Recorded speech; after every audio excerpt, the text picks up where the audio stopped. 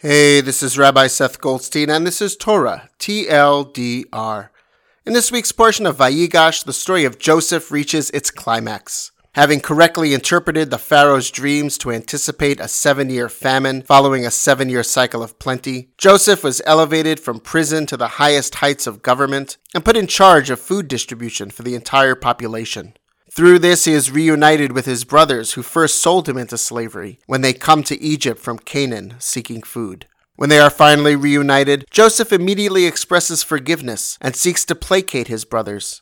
He says to them, "Do not be distressed or reproach yourself because you sold me here. It was to save life that God sent me ahead of you."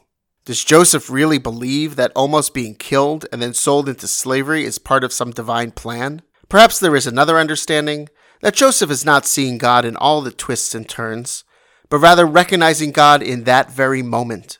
No matter how we get to where we are, we always have the power to make meaning of our circumstance and bring holiness into our lives. Shabbat Shalom.